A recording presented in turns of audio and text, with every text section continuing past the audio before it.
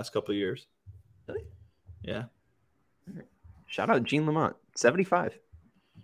Don't go back to Rockford. All right. If we're ready, let's get going. Anything? We good? Herb, you good? I'm just looking up Pedro Grifol's media guide page. Yeah.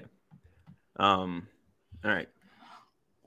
If we're feeling good though, then he was the bench coach the last 3 years, FYI.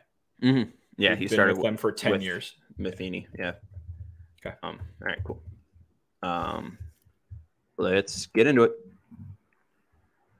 Ayo, welcome into the CHGO White Sox podcast presented by PointsBet. Use promo code CHGO when you sign up to get 2 risk-free bets up to $2,000. Welcome into a remote version and a podcast-only version of the CHGO White Sox podcast.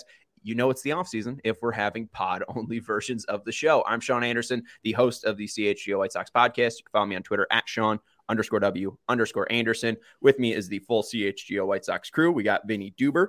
Here's our CHGO White Sox beat writer. You can follow him on Twitter at Vinny Duber, supporting a nice Bulls hat. And below me is Herb Lawrence. Hello. Follow him. And I cut him off. You can follow him on Twitter at HectorWall23. He is our CHGO White Sox community leader. I'm not used to these pod onlys, guys. We don't have a chat that I have to keep up with. It's just talking with the boys. So I was not used to just even Herb doing his normal hello shtick. And I could have this in full screen as well. So I could just focus in on you guys. It's odd being remote, but it's the new normal, guys, as they said. Well, just once a week. Once a week. Yeah, for our Sunday shows going into Monday, we will be doing pod only in this offseason. We're looking forward to it. And this is our maiden voyage into doing this pod only forecast formula in the offseason. So I'm looking forward to it every Sunday, just being at the crib and reacting to White Sox news and MLB news. So, and here's the thing, too. We don't have what's it called? A producer here, and I'm the producer. So now I can just mess with you guys the entire time we do this, and I can continually change the outlet. Oh, here's the title card as well. I'm just going to completely buy PointsBet thing. We could just screw around with you guys the entire time. And it doesn't even matter. No, it doesn't. No matter. one will see it, but it will throw us off and therefore make it a more difficult listen, I'm sure. What a jerk. Nice. Hey, you guys are professionals. You guys got to stay on your toes. Anyways, we're going to have 2 topics today because it's Bob Nightingale Sunday. Bob Nightingale had a notebook released today on usatoday.com, and there were 2 notes of White Sox interest that we will be talking about today. One involves Jose Abreu, and one involves the manager position. And let's start with the Jose Abreu one. This is a note, and wasn't the large part of the story, but just 2 notes from Bob Nightingale in the story. Quote, the White Sox loved having Jose Abreu the past 9 years, and it has been nothing but a class act and valuable hitter, but they plan to part ways with him. Simply, they need to shake up their team and are making virtually everyone but Dylan Cease and Andrew Vaughn available in trades. Now, Vinny, before we get into the whole report here, I just found it interesting that the Andrew Vaughn and Dylan Cease things were mentioned because I'm pretty sure in your press conference with Rickon, you were the only one. I mean, there were a lot of people in there, even players. But I think one of your questions was about Andrew Vaughn, I think specifically, and he mentioned just the young core. So I thought Andrew Vaughn might be available. It seemed like Rick Hahn was saying everything's on the table, but now this report's saying maybe not so fast, my friend. So what do we make of Dylan Cease and Andrew Vaughn being quote unquote untouchable? Well, I don't know if that's necessarily the case. It basically comes down to what a preference would be, right? And I think the way that they've talked about Andrew Vaughn, since the moment they drafted him, they've been talking about a guy who is, somebody that they see as being a massive part of this team moving forward. So I don't think that there's any reason to believe that, he's necessarily untouchable. But that being said, I don't think there's any reason to believe that they would do anything but hold on to him too. So, if those 2 things can exist simultaneously, I think they're going to look down every avenue to make sure that they can improve this team.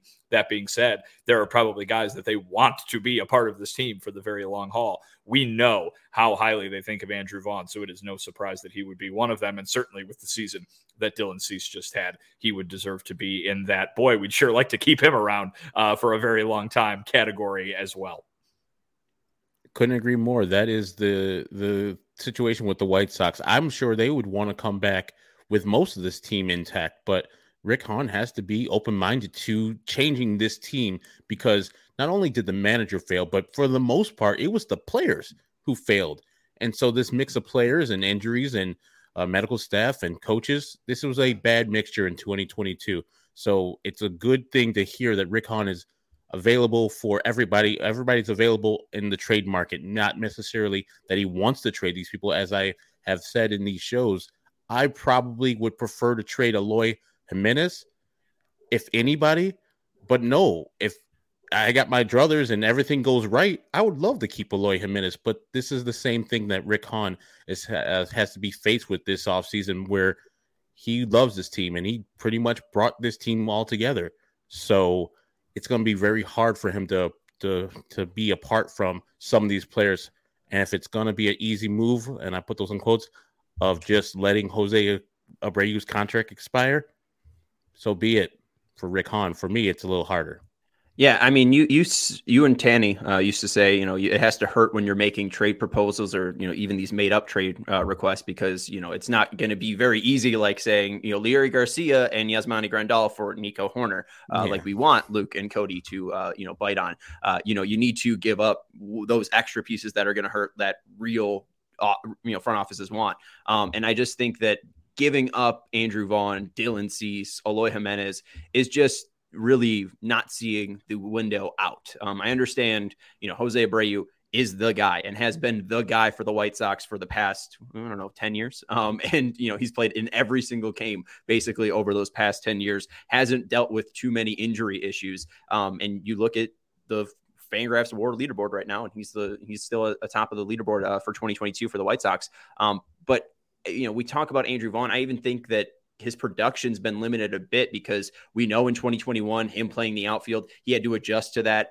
He ended up hurting his back in mid-August on a dive, and he really wasn't the same after that. And this year too, I just think that probably played into part of the reason why he wasn't the best version of himself. But still, you look at Andrew Vaughn, 132 games, led the team in home runs. I don't know why there would be a rush to get rid of him. You see Eloy Jiménez, I don't know why there'd be a rush to get rid of him after what he did in the second half, being the second best American League hitter besides Aaron Judge, who, broke some records this year. So I don't know. Like, I think that I do believe the part of the report that might, that says Dylan Cease and Andrew Vaughn are untouchable. But I might even throw Eloy Jiménez into that group as well, just because I don't see why there would be a rush to get rid of Eloy. I mean, you signed him to a cheap contract, and we talked to Robert Murray of Fansided. I always thought, since no other GM has rushed out and signed a deal to players who haven't even made a plate appearance yet, like Rick Hahn rushed out and did that to Eloy Jiménez and Luis Robert, I think you're now starting to see some of the returns, at least to Eloy. So, I mean, even when you bring up, trading Eloy Jiménez, that I'm still a little iffy on that. Like, it really does seem easy enough to just let Jose walk out. And I know it's not easy for all fans to accept. That might have been Jose Abreu's last game in a White Sox uniform, but it happened with Frank Thomas. It happened with Mark Burley. It happens with some of these guys. And I think it is just the easiest thing for the White Sox to do is, you can just operate as Pito's not coming back, and you don't even have to focus on first base and DH this offseason. Now you just have to focus to the outfield and second base, which have been issues for, you've been scouting those positions for a long while here. So maybe you'd finally be able to figure something out in 2022. I would just think that it's in the aggregate, it'd be hard to replace the numbers and the person that is Jose Abreu. It's going to be a big time drop off from the numbers, even though the power wasn't there, the production was there otherwise. And then the leadership and the Godfather like status in the clubhouse that he has with those guys. That's going to be hard. He's not just some guy that comes in there, says hi to the teammates and walks into the dugout, hits home runs, and then goes back home. He's a guy that those guys look up to, they revere. And for a lot of those Cuban players, there's 4 in the locker room. That's going to be a big time blow for those guys to not look over and see their big bro over there, Jose Abreu, giving them guidance through the tough times. So not only are you losing the numbers guy, which I think the guy will return to regular numbers of next year in Jose Abreu if you let him go, but you're losing the leader that those guys look forward to. So it'll be a lot for you to put this on to Eloy Jiménez and to Andrew Vaughn to make up Jose Abreu's numbers in the aggregate, with Eloy playing all the games pretty much at designated hitter, and then Andrew Vaughn playing all his games at first base for the most part. I'm looking at Andrew Vaughn's numbers through 2 years. I'm not that impressed yet. Oh, come on. I know he's good. I know he might be good, but his numbers are not that great yet. Well, I'll tell you this, guys. It's going to be impossible for those two guys to make up for Jose Abreu, because the whole point is that this year, Eloy Jiménez did not play to be Eloy Jiménez, right? He was not the Eloy Jiménez we expected. Now, in the second half, he was certainly, but he missed all that time with the injury, and so Eloy Jiménez was not the Eloy Jiménez that was expected. Andrew Vaughn, yeah, sure, he led the team in home runs. It's not really saying much. It's not a high bar to clear this year on the White Sox, but he was not, I don't think, the Andrew Vaughn that we expected, right? I think people probably would say they expected, even if it's just a little bit more. So in 2023, those guys already have the difficult task of trying to be themselves. They have to be better in order to be the thing that they were going to contribute to this team. And now you're going to take the best hitter off the roster and say, oh, also on top of being yourselves, you guys have to be you guys have to be so much better than yourselves that you have to completely make up for the fact that Jose Abreu is no longer here. Obviously, it's not going to fall on only those two guys. And I think that I know you're focusing on those two guys because they would be the logical, they go in the middle of the order. Certainly, Luis Robert is going to have to do a lot. Certainly, Yoan Moncada is going to have to do a lot. Heck, Yasmani Grandal's not going anywhere. He's going to have to be not only so much better that he would be Yasmani Grandal, and that's a long way to go from where he was this year to the guy that certainly the White Sox and a lot of people expect him to be as an offensive player every year. But now you're telling all these guys that they have to improve vastly to get to where they were supposed to be in 2022, and then improve vastly more because we just took the best hitter off the team.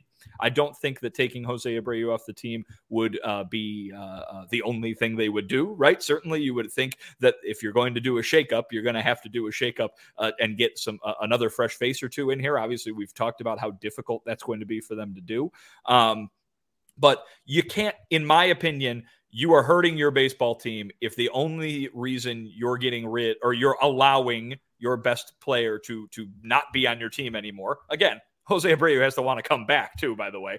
But if you're doing that with the sole purpose of, well, we just got to make sure that the guys that we already have are going to play in their, in a set position, that we can't afford to have our best hitter back because Andrew Vaughn needs to play first base every day.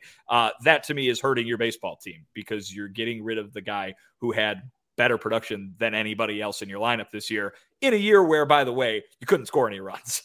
So, right. I mean, the offense that you lose by letting Jose go is so great that you better have this wildly impressive plan to replace that production on top of all those guys got to get back to where you thought they were going to be, not where they ended up at the end of this season. I think a way for Andrew Vaughn to feel more like himself would just be playing a position that he's played his entire life. I mean, just making that move to first base will make him more comfortable. We talked about is that going to make him Jose Abreu? I don't know, but I mean, like, from a production standpoint, there's the quote before spring training this year. Vaughn said his biggest takeaway from last year was getting used to the grind of 162 game season. So now he's had 2 years of doing that. He's now up to 130 games. And I think playing the outfield is just considerably less taxing on your body. So I think it would be possible to Andrew Vaughn to have at least maybe a close-ish output, at least game-wise, to Jose Abreu. So there's a step there. Like if he plays 145 games at first base next year, you filled that spot with 145 games of a third overall pick. You're talking about games played. I'm talking about getting hits and scoring runs. Right. Andrew Vaughn this year, though, I mean, had more home runs than Jose Abreu. Obviously didn't have the hits. But I think we saw last year, his walk rate was much better than what it was. He had under 100 strikeouts this year. I mean, like, there are so many parts of Andrew Vaughn where I think if he's comfortable and fully himself, body-wise, stamina-wise, that you're going to see more production. You won't see this drop-off late in the season that we've seen in 2021 and 2022. Andrew Vaughn has issues. Andrew Vaughn clearly has a stamina issue that he needs to work on to make sure that he can get to those 145 games played, and he could play those 145 games as close to max effort as possible. But, I mean, even Eloy Jiménez, the 84 games that we saw this year, like, we'd say that's a freak injury that happened in Minnesota. He stepped on the bag the wrong way. If he steps on the bag just like an inch, a little bit shorter, he might be all right. And he might be, still playing for the White Sox. So I would say that if Eloy has the benefit of health in 2023 and Andrew Vaughn is playing in his primary position, I think you'd be able to easily fill that production because it's 2 versus 1. Easily. You'd be able to easily fill the production. 2 versus 1. Yeah. If we think Eloy Jiménez is a 30 home run hitter, you just got basically 20 home runs from Andrew Vaughn. That's 50 home runs. Jose Abreu hit 15. That's a considerably larger larger gap there. Jose Abreu OPS plus in 2022, 133. He's 33% better than the average major leaguer. Andrew Vaughn is at 111, 11% better than the average major leaguer. I don't see Eloy Jiménez, though, because Eloy Jiménez, you'd hopefully be able to free up that spot for him to play DH every single day, and then you wouldn't get 84 games from the 144 OPS plus hitter in Eloy Jiménez. But Sean, you can have all three of them.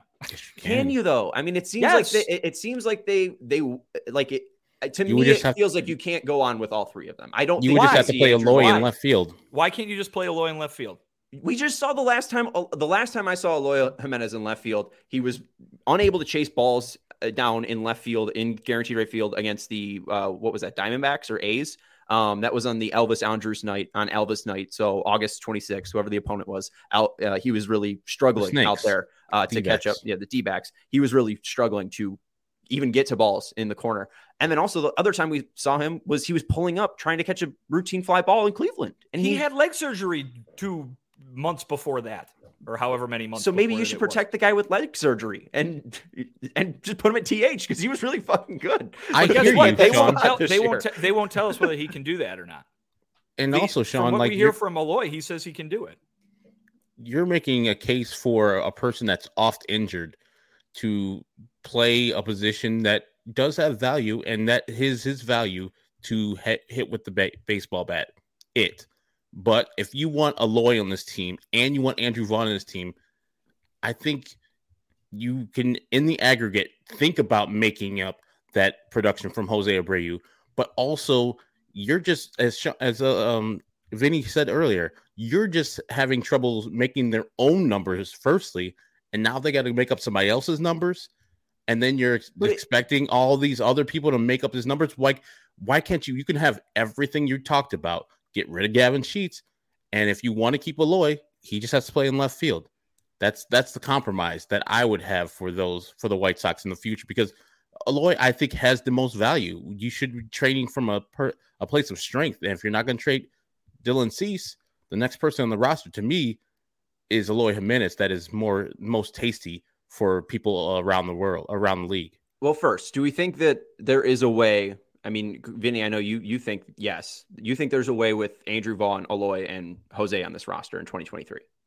Yeah, to have those. I think you put Eloy in left field, you put Vaughn at DH, and you put Jose at first base. That would be the way you do it if you want to keep Jose Abreu. Because I see Jose Abreu as a very valuable offensive player, and a team whose biggest issue in 2022, the thing that sank their season more than anything else, certainly there were a lot of reasons, but the thing that sank it the most was offense, was that their offense was not as anywhere close to as productive as they thought it was going to be.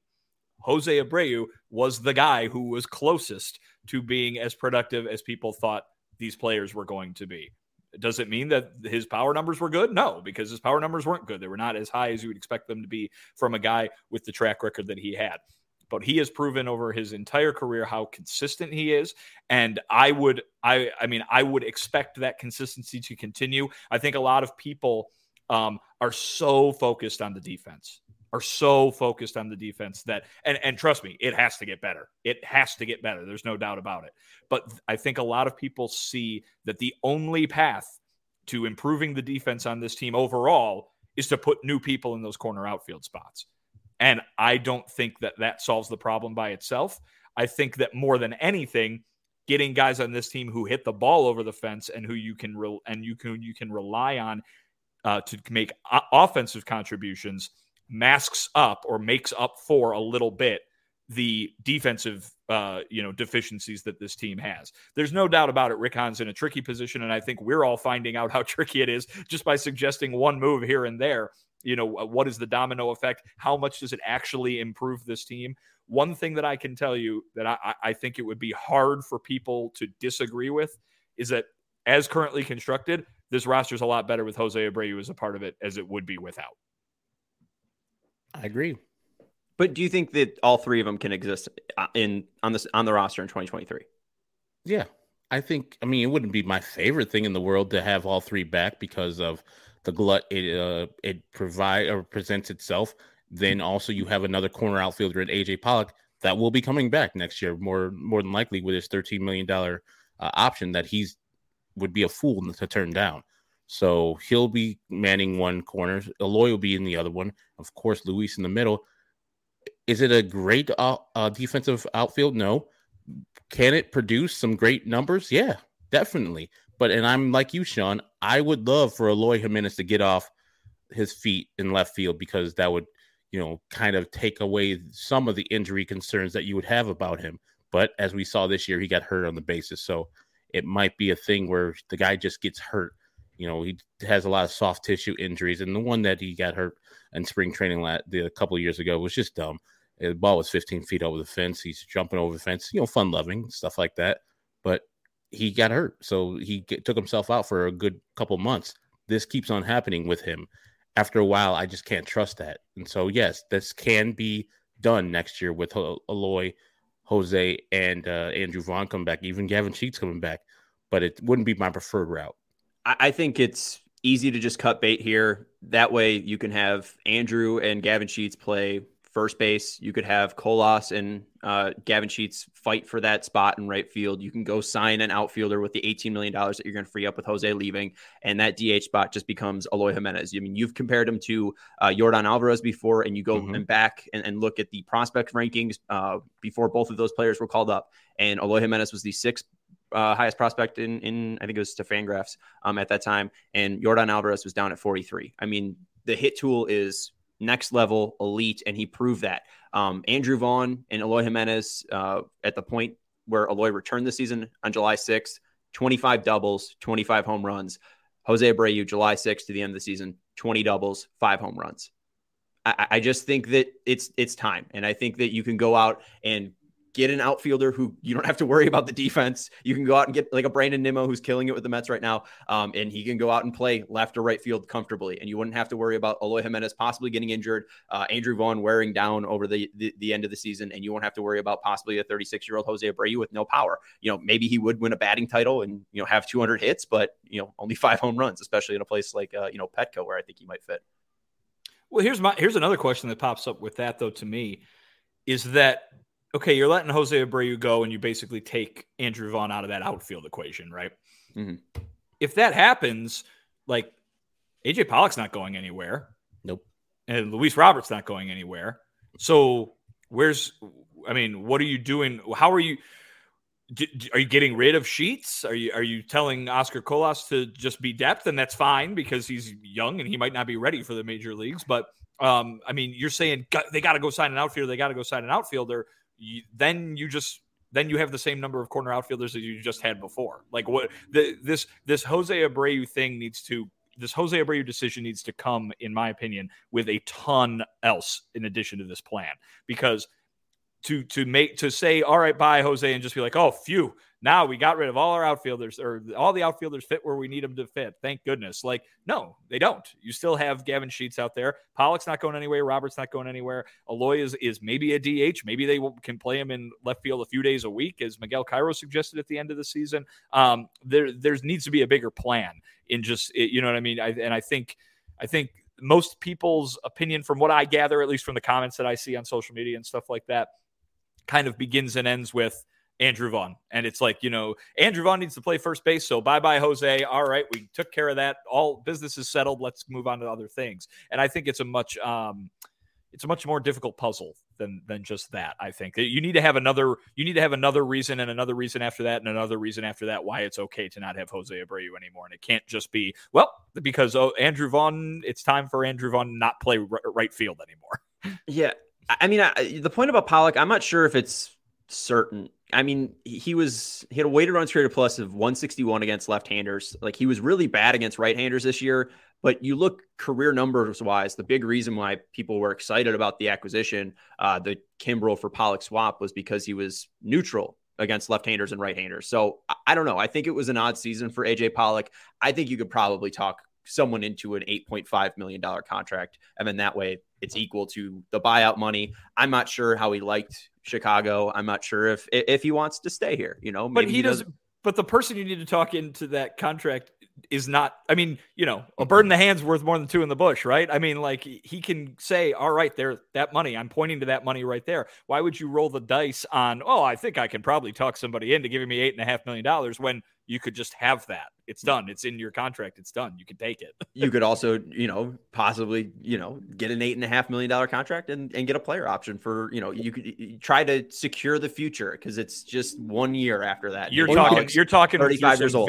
You're talking through some very, very specifically colored glasses, I think, right there. I think I think you want AJ Pollock away, so this is easier for the White Sox. And I don't know if the realistic outcome is anywhere close to that. He would be a fool. He would be a fool to opt out of this deal.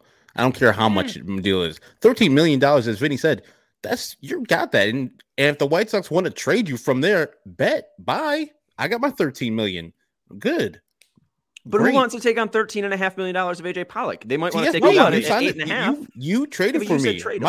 My deal was my deal. No, I'm saying if they want to trade you after that, then cool. But AJ Pollock, there's no decision.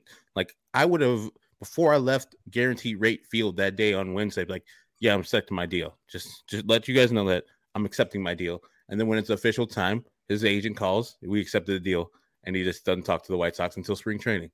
Yeah, and Vinny, I hear your point too about, how do you feel that, like, the plan of letting Jose Abreu walk still needs more fleshing out. Like right now, the roster that I played out with 13 hitters would be Eloy, Yasmani, Sebi, Vaughn, Sheets, Harrison, Leary, Moncada, Anderson, Mendick, Pollock, Robert, Colas. Those are the 13 players that I had on the roster. So nothing that's like, wow, this team's going to be that much better because, AJ Pollock's still in left field. Gavin Sheets and a rookie is in right field. Would Luis Robert be able to play a full 150 games like you'd want him to? Would Moncada be able to step back to 2019 levels? Grandal, is he ever going to be the same? So there's still a lot of question marks in that plan. So I understand the idea of needing to flesh it out a bit more, but that's why there's free agency.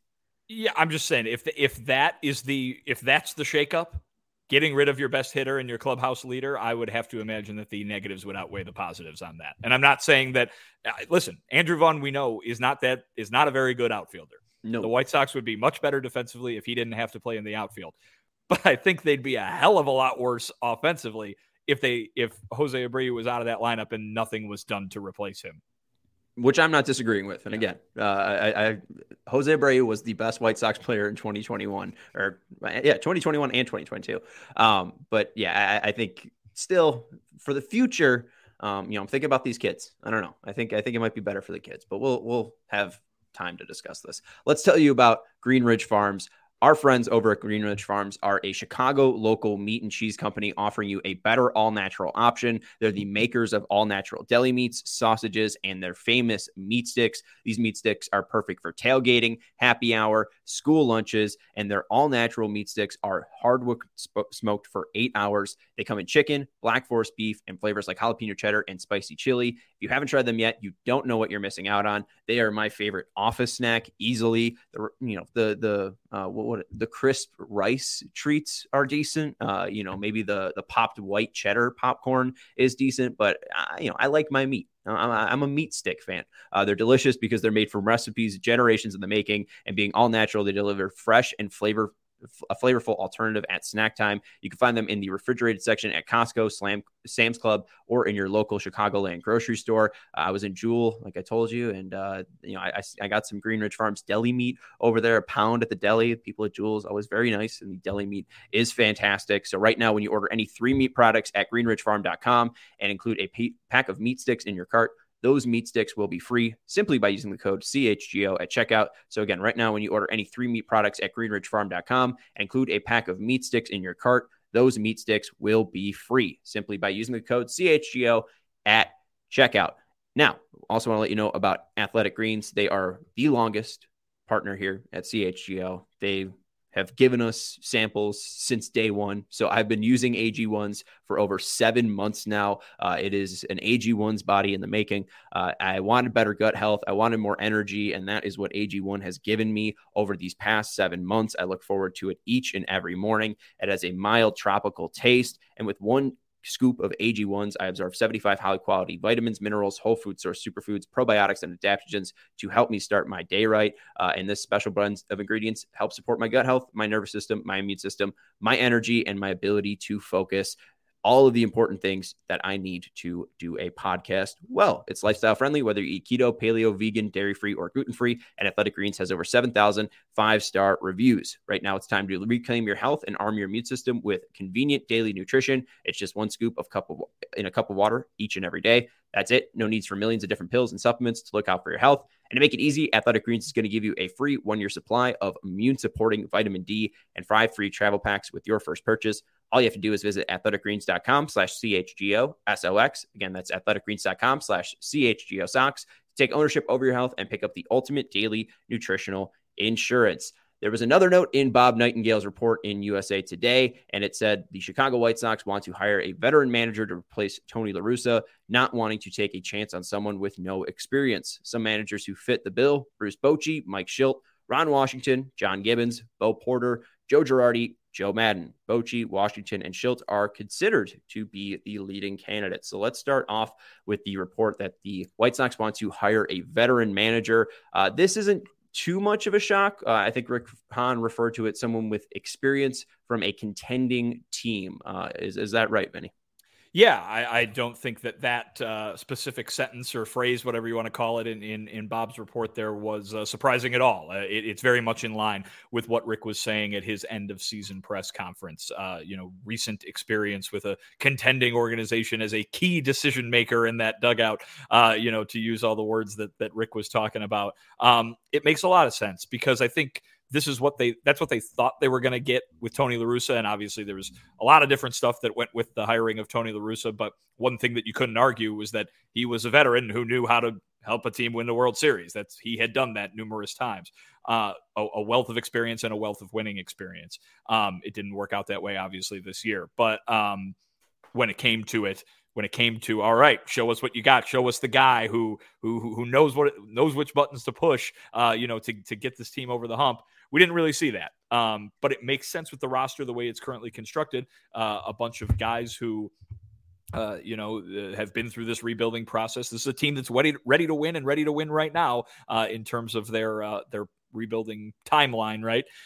It would make sense that you would want somebody who can come in with a sure hand and steer the car in the correct direction, that knows where the road goes, by the way. So I think that that part of it doesn't really surprise at all. When you get to some of the other names, you can kind of, look, start splitting hairs and see how they would exactly fit in what the White Sox have going. But in terms of just someone who's done this before, that doesn't come with a lot of a shock. And I think it actually is probably, the way that makes the most sense for this team right now, for the reasons that I talked about and probably the reasons that they're considering in that front office. I am a fan of giving a coach and manager a second chance at managing again, especially if he failed, and I'll put those in quotes for failed, because he can take the lessons learned in the first job and apply them to the second job. I look at so many of the managers that are doing well today in Major League Baseball. We have people like Bob Melvin giving second and third chances to do the job right. Scott Service, even though this is his first job, he's been there for as long as two managers would have been there, given with two different general managers there, the chance to develop this talent, the chance to find his voice within the clubhouse and have the leadership needed. So I am a fan of doing that. So Bruce Bochy would be, I think, his third managerial job. Of course, he's a Hall of Famer as soon as he stops playing or as soon as he stops managing for enough years. The other names, not too great. Ron Washington, maybe. I'm thinking that guy has some leadership quality that everybody likes to talk about, but it just didn't work out with Texas down there. So maybe in his next job, he would be a little bit better suited for there. But all those guys all seem old school. And now I don't know how progressive they are. I mean, Bochy was in San Francisco, a very progressive organization, so he had to be willing to listen to a couple more analytically based people. But at the end of the day, I think most of those guys are not analytic resistant, but they don't see it as far as moving forward, helping your team that way. I would like a person that you can mold and shape, like a coach that is on the bench, like a Joe Espada, like they're going to hire Carlos Beltran, or for the Mets, and then they had to fire him because of the scandal out there. Those guys who have different organizational skills, but also it seems like they're more community building, and they're just the CEO of the bench, so they can, get all the information from everybody, and then they're the final decision with a well-resourced information, so he can make the best decision for this team. Those older guys, they might be good and crusty and bring down the hammer. I don't know if they're right for the White Sox going forward. Right. If you're a fan of maybe Joe Espada coming over from Houston, if you're a fan of Matt Quatraro coming over from the Rays, if you're a fan of Pedro Grifo coming over from the Royals organization, this report might put you out on it to talk about some of the guys that were named. Bochy, a 3-time World Series winner with San Francisco. He was basically a 500 manager in San Francisco, but he had 3 title wins, which matters a lot. Mike Shildt was the recently ousted manager from St. Louis. He went 252 and 199 in his time in St. Louis. He made it to 1 NLCS in 2019 and won the division once in his 4 years. The other name that was mentioned as a leading candidate, you mentioned Ron Washington, Herb, 664 and 661 in Texas, a 521 winning percentage. He went to 2 World Series in 2010 and 2011 with the Rangers. John Gibbons is a former World Series winner as a bench coach, I believe, with the Red Sox. No, he was never a bench coach for the Red Sox, my bad. John Gibbons, though, manager of the Blue Jays and Blue Jays only from 2004 to 2008 and 2013 to 2018. I could have sworn John Gibbons was with the Red Sox. Who am I thinking of? I think you're thinking of John Farrell. John Farrell was also a Blue Jays / Red Sox manager. That's my bad. John Gibbons was 793 and 789 with his time in Toronto over those 2 stints with a 500 record. Went to 2 ALCS with Toronto in 2015 and 2016. Joe Girardi was recently fired from the Phillies. Joe Madden recently fired from the Angels. And Bo Porter was an odd name to be brought up. Bo Porter was the manager before the Astros got good. He was the manager from 2013 to 2014. He had a winning record of 110 and 190. And the last time he was even on a team was 2014 as the third base coach, or 2016 as the third base coach of the Braves. So some odd names thrown in there, Herb. I wouldn't mind all of them. I wouldn't mind, some of them. I guess I wouldn't mind Bruce Bochy, but there's health concerns with him. Ron Washington has been with the Braves, so maybe he'd be able to take some knowledge there. I don't know if I'd write Ron Washington off completely. Mike Shildt, though, the other leading candidate, I'm a hell no to that one. Exactly. And yeah, like I said, Ron Washington might be a name I would look forward to. Bochy, of course, if it's a healthy Bruce Bochy that I can count on for 162, sign me up. But you saw and heard what Ozzie Guillen had to say in the postgame. He's good friends with him. He said Bochy's got worse health than Tony. Take it with a grain of salt. It's Ozzie Guillen saying that. But also he's plugged in too. And Mike Shildt, yeah, I'm real good on him. Bo Porter, Joe Girardi, Joe Madden, no. Just no on me for all those guys. Now watch one of those guys get hired. I just don't want a person that has done it like Joe Girardi did it this year, and they saw that it didn't work out with the new school approach. And something that happened with when they fired him, they just started winning. Now, is it because of the manager? Probably not. And like 95% of that is probably because the players just started hitting. But was the manager holding them down? Maybe. Maybe the message was different, and they just needed to get somebody else in there. Same thing with Joe Madden. He was on Inside the Clubhouse a couple of weeks ago talking about it's too much analytics. It's too much. And I'm sure the people in Anaheim were pushing him. Hey, Joe, you should do this, that, and the other. This will put you in a better situation for winning. And he was just resistant because of the way he was brought up. And it's probably hard. You've been a baseball man and a successful baseball man for the majority of your life, and these young whippersnappers are coming in here telling you how you should be running the game, even though you have had success doing it your way. So for multiple reasons, I wouldn't want Joe, either Girardi or Madden. It's an interesting list, but I think it's a list that Sox fans might need to get used to, at least in terms of the quality and, the appealingness of those candidates, otherwise known as appeal. or I'm not sure about making up words like appealingness. That's not very good. But no, I do it all the time. Don't worry. Yeah. Well, I'm a butcher of the English language. I'm supposed to be the guy who knows what he's talking about when it comes to words. It's a list of people who is probably not very exciting. Herb, you listed all of it in terms of the old school nature and maybe that's how that, that's not going to work very well. The guys who do make that work very well, guys who come from front offices, guys who come from the broadcast booth in some situations. I don't know if that is what the White Sox are looking for right now. There was a comparison made during Rick Hahn's press conference to a guy with the career path of Craig Counsell, the Brewers manager, who's done a really good job. I think everybody would agree up there in Milwaukee. But, he didn't have any managerial experience. He came out of the front office like that, and they threw him down there. I think that, that candidate, if you're looking for the guy who's in the White Sox front office currently, is a guy like Chris Gatz, right? A guy who's been, obviously he's much farther up the ladder, assistant GM, but, a guy that has playing experience and then learns the analytical side, if you want to call it that, of the front office, and then steps into a managerial role. A lot of guys have been doing that. I think you can point to the guy who's running the team on the north side as a guy who would come from that kind of path, career route kind of thing. The White Sox or Rick Hahn in that press conference didn't really seem to express a lot of interest in hiring somebody from that career path. Doesn't mean he doesn't want somebody with those skills and those qualities, but I think right now they're placing an emphasis on experience in the dugout. And, that could be a bench coach.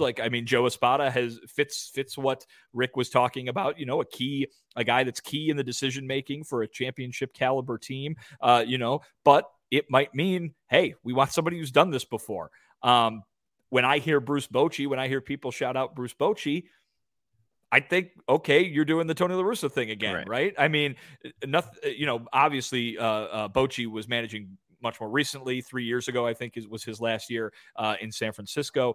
But, this is a guy who managed for 25 years, had great success winning 3 championships in San Francisco. And now you're basically going to the guy who maybe has the best Hall of Fame, resume of somebody who's out there available. I mean, my first reaction to that when people say, Bochy, he's done it. He won championships. His most recent championship is 3 years more recent than Tony La Russa's most recent championship. Ron Washington is another septuagenarian. Everybody was getting on Tony La Russa constantly. And again, I don't think that should disqualify somebody from the job. There are people out there who have done it effectively at that age, and that's fine. But people were constantly getting on Tony for not being new school enough. Bringing in somebody who's been in the game for, half of a century is not moving in a different direction from the guy that you just, whose tenure just ended. That being said, from everything you hear about the Braves, those players love Ron Washington, and they have a very positive reaction to him. And maybe that's something that you do want to bring over to your clubhouse, because when you talk to the players, obviously their most important quality in the next manager is a communicator, is somebody who is going to be, really easy to work with, which makes sense. It's the guy you got to work with on a daily basis. So it's a fine needle to thread. And I think Rick Hahn alluded to it in his press conference when he said, you make this list of qualities that we want, this list of attributes that you want, and you make this list of candidates that we might be thinking about. I think he said they had already talked about a dozen or 15 guys. And I think he said, in the ideal world, one of those guys hits all the attribute thing, but maybe that person doesn't exist. And I think it could very well be a situation where go ahead and make your dream candidate, right? Your blind resume. This is what I want from this guy without knowing who it is. It might not apply to anybody that's on the market or anybody that they interview. I think right now you mentioned the Royals bench coach as a guy who might be being talked to. I mean, he doesn't meet that quality of dugout experience for a championship caliber team. I mean, we're talking about the Royals here. They're worse off than the White Sox over the last several years. But what have we heard all about? We've heard about hearing new perspectives and hearing fresh ideas. And you know what?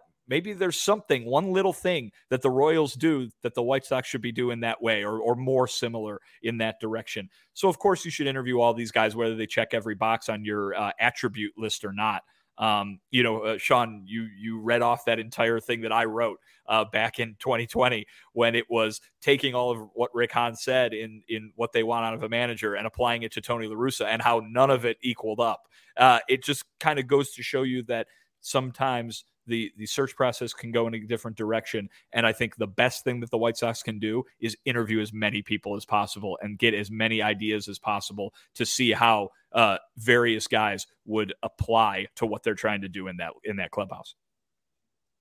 Absolutely. And we look to the last managerial search that they had. They came away with the two candidates of Tony La Russa, somebody with a ton of managerial experience, and AJ Hinch, who came from a contending organization who had a ton of managerial experience. Obviously, that was something that stuck out to them. That was something that ended up mattering down in the when it came to the last candidates.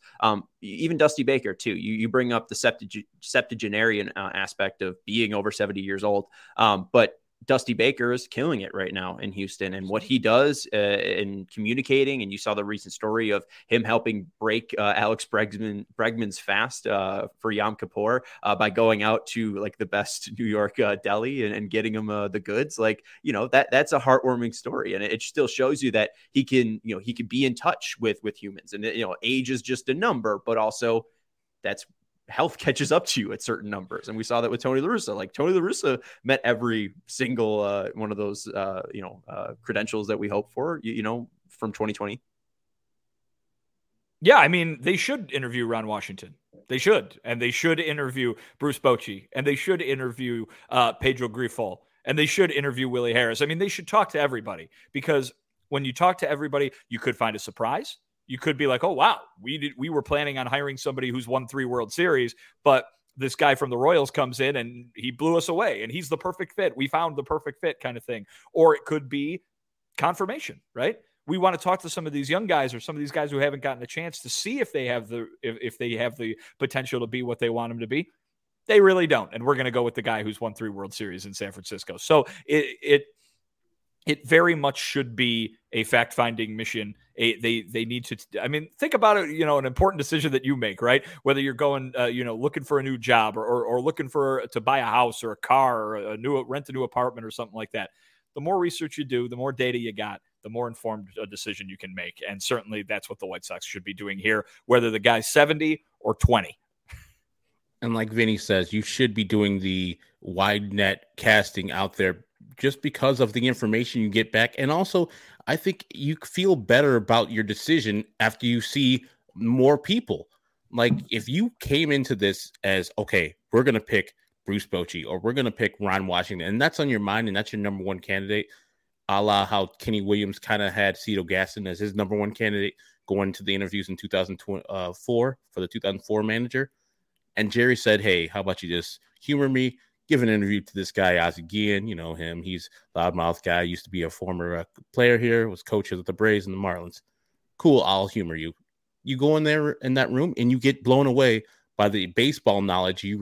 All your preconceived notions about Ozzie Guillen were wrong. You know that he's a baseball man. He's a perfect man for the job. You hire him. He has success here. I think you could do the same and maybe not the similar thing. And hopefully Jerry's not involved in, telling Rick and or Kenny who to interview, because if you even suggest, hey, you should interview this guy, that's pretty much telling them, hey, you should interview that guy. But throw the wide net out there so you can know exactly when you do make the decision that you made the correct decision. You left no stone left unturned, and you made sure that you talk to everybody who's available out there. And then when your decision's made, you're like, okay, I can rest my head on my pillow knowing I made the best process and the best decision for this team going forward. Well, and Vinny, you mentioned Pedro Grifol possibly getting an interview. This is from Enrique Rojas of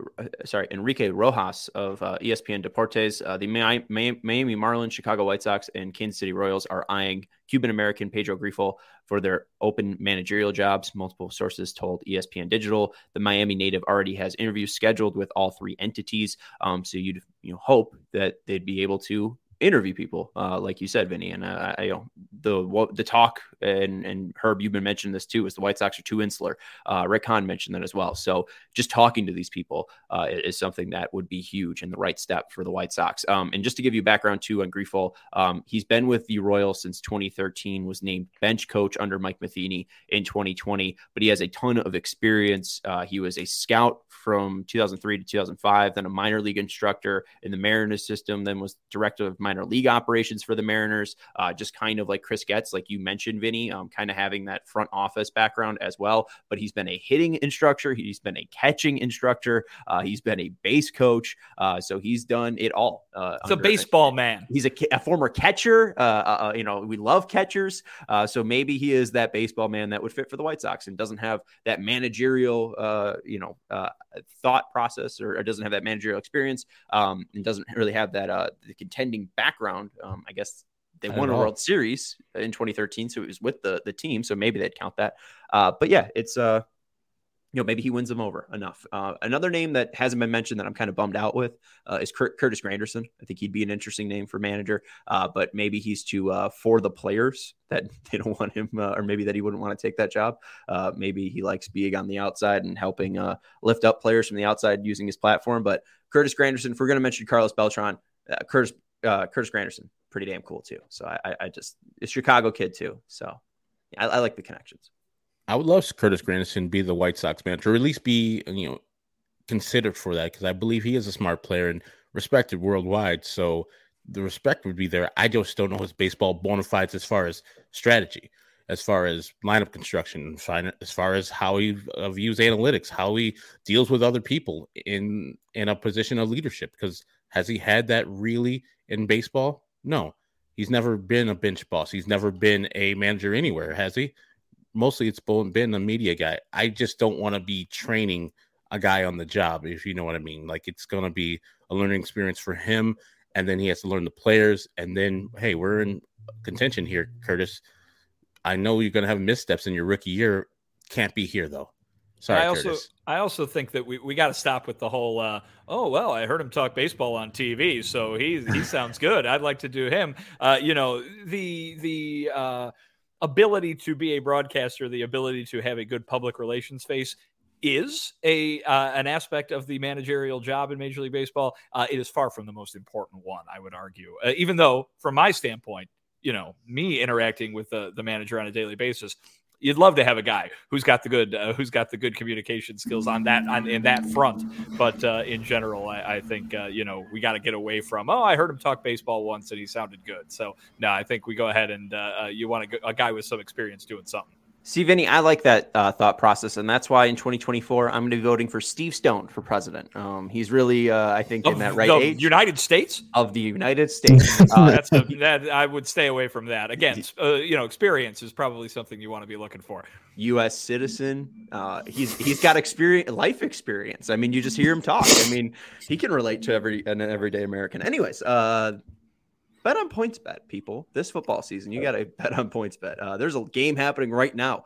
You're not listening to it right now. Hopefully, you're listening to this on Monday because this is a Monday podcast. But this football season, PointsBet bring you a better way to bet live on games. So tonight, when Kansas City and Oakland are facing off, it means you can place a bet on the game tonight, and you can place a live same game parlay bet. You can bet on the next drive to be a touchdown and cash out your second half live over bet. So whether you're on the move or on the couch, do it live on PointsBet. You can download the PointsBet app today and sign up with the code CHGO to get 2 risk-free bets up to $2,000. And if you or someone who has a gambling problem and wants help, call 1-800-GAMBLER for crisis counseling and referral services. Tomorrow we will be with you at 4 p.m. It will be a live show on Monday the 10th, and just want to make sure it's 4 p.m., right? 4 p.m. So we'll be live back in the CHGO studios. Me, Herb, and Vinny will be talking more White Sox, probably talking Jose Abreu in some way or another. And it'll be a lot of fun. So make sure you're joining us, and we'll probably be answering your questions too. So if you are a CHGO member and you have access to our Discord channel, drop a question for Vinny and Herb and I for the Monday podcast. But for Vinny Duber, our CHGO White Sox beat writer, you can follow him on Twitter at Vinny Duber. For Herb Lawrence, you can follow him on Twitter at Eknerwall23. He's our CHGO White Sox community leader. I'm Sean Anderson. You can follow me on Twitter at Sean_W_Anderson. We have no producer, so goodbye. Have a great night. All right. I'll post this, and I'll see you guys tomorrow. 4 See, o'clock tomorrow? 4 Yeah. o'clock. All right. 4 on Notion. Cool. Cool. See ya. Later. Bye.